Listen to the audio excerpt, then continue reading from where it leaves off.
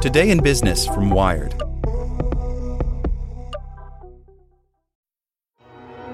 With supply chains becoming more complex, you need to stay on top of the latest logistics developments. So if you work with logistics, you need the Beyond the Box podcast from Maersk.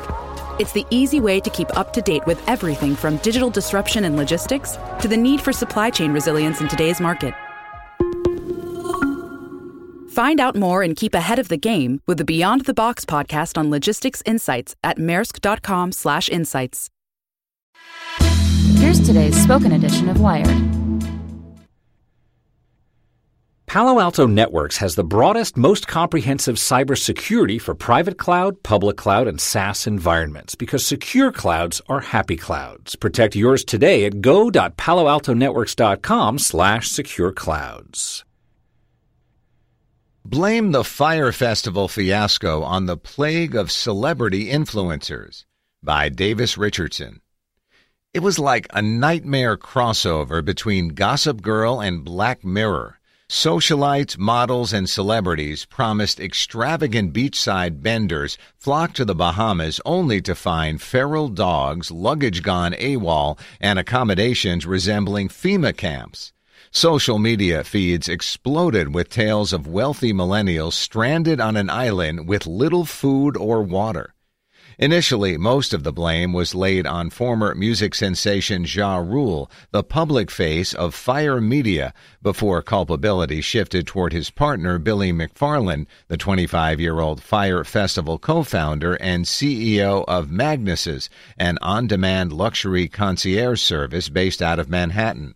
Full disclosure, I worked for Magnus's as head of content from February to December of 2015.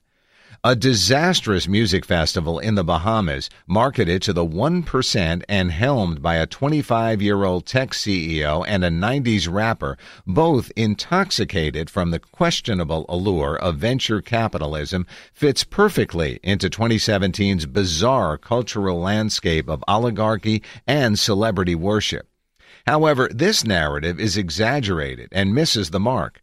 Fyre Festival was an event promoted by multiple celebrities, influencers, and social media titans, most notably Kendall Jenner, Bella Hadid, and Emily Ratajkowski, without any proof of concept. These celebrities are not the victims, they are the perpetrators of irresponsible marketing that fails to consider the consumer. Influencer marketing has long occupied a gray area of online advertising.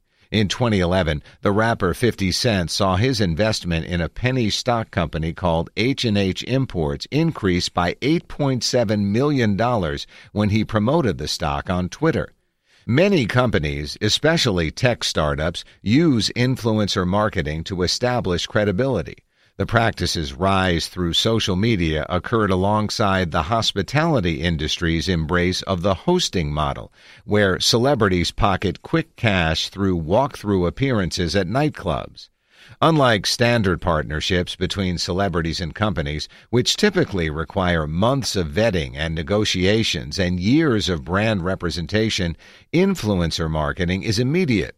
The influencer promotes a product on a day agreed upon by the company in the hopes of causing a surge in sales. For the most part, these endorsements are harmless and can sometimes be quite funny, as when Kardashian hanger-on Scott Disick accidentally posted his advertising instructions in a since-deleted Instagram post promoting the British brand Boo Tea. However, when you have rappers doling out financial advice on Twitter about companies they're personally invested in and celebrities promoting music festivals in foreign countries with some customers dropping tens of thousands of dollars, things get complicated. Should these influencers who profit from the customer's trust have a responsibility to vet the products or services they're promoting in order to keep that trust, or should their behavior go unchecked? The Federal Trade Commission sides with option A. Last March, the FTC filed a complaint against Lord & Taylor, complaining the retailer didn't clarify that it had paid influencers and fashion juggernaut Nylon Magazine to promote its Design Lab clothing line. The social media campaign paid more than 50 fashion influencers between $1,000 and $4,000 to post an Instagram photo of themselves wearing a specific dress while mentioning Lord & Taylor and the hashtag Design Lab in the photo caption. Nylon even posted a picture of the outfit on its Instagram feed. According to the Wall Street Journal, the Design Lab campaign reached 11.4 million users and resulted in 328,000 brand engagements. The dress sold out, and Lord & Taylor settled the case. Later that year, the Connecticut-based nonprofit Truth in Advertising threatened to report the Kardashian-Jenner sisters to the FTC for deceptive marketing campaigns on social media, citing a Kylie Jenner Instagram post that promoted Fit Tea without indicating it was a paid advertisement.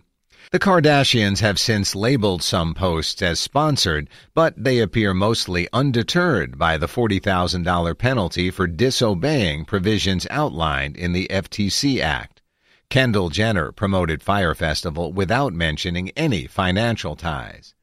Last month, after the consumer rights advocacy group Public Citizen filed a formal complaint referencing undisclosed endorsements by Kourtney Kardashian, Chrissy Teigen, Kris Jenner, and David and Victoria Beckham, the Federal Trade Commission sent letters to 90 celebrities and influencers advertising through social media. The specifics of each letter varied, but the FTC's basic message was the same.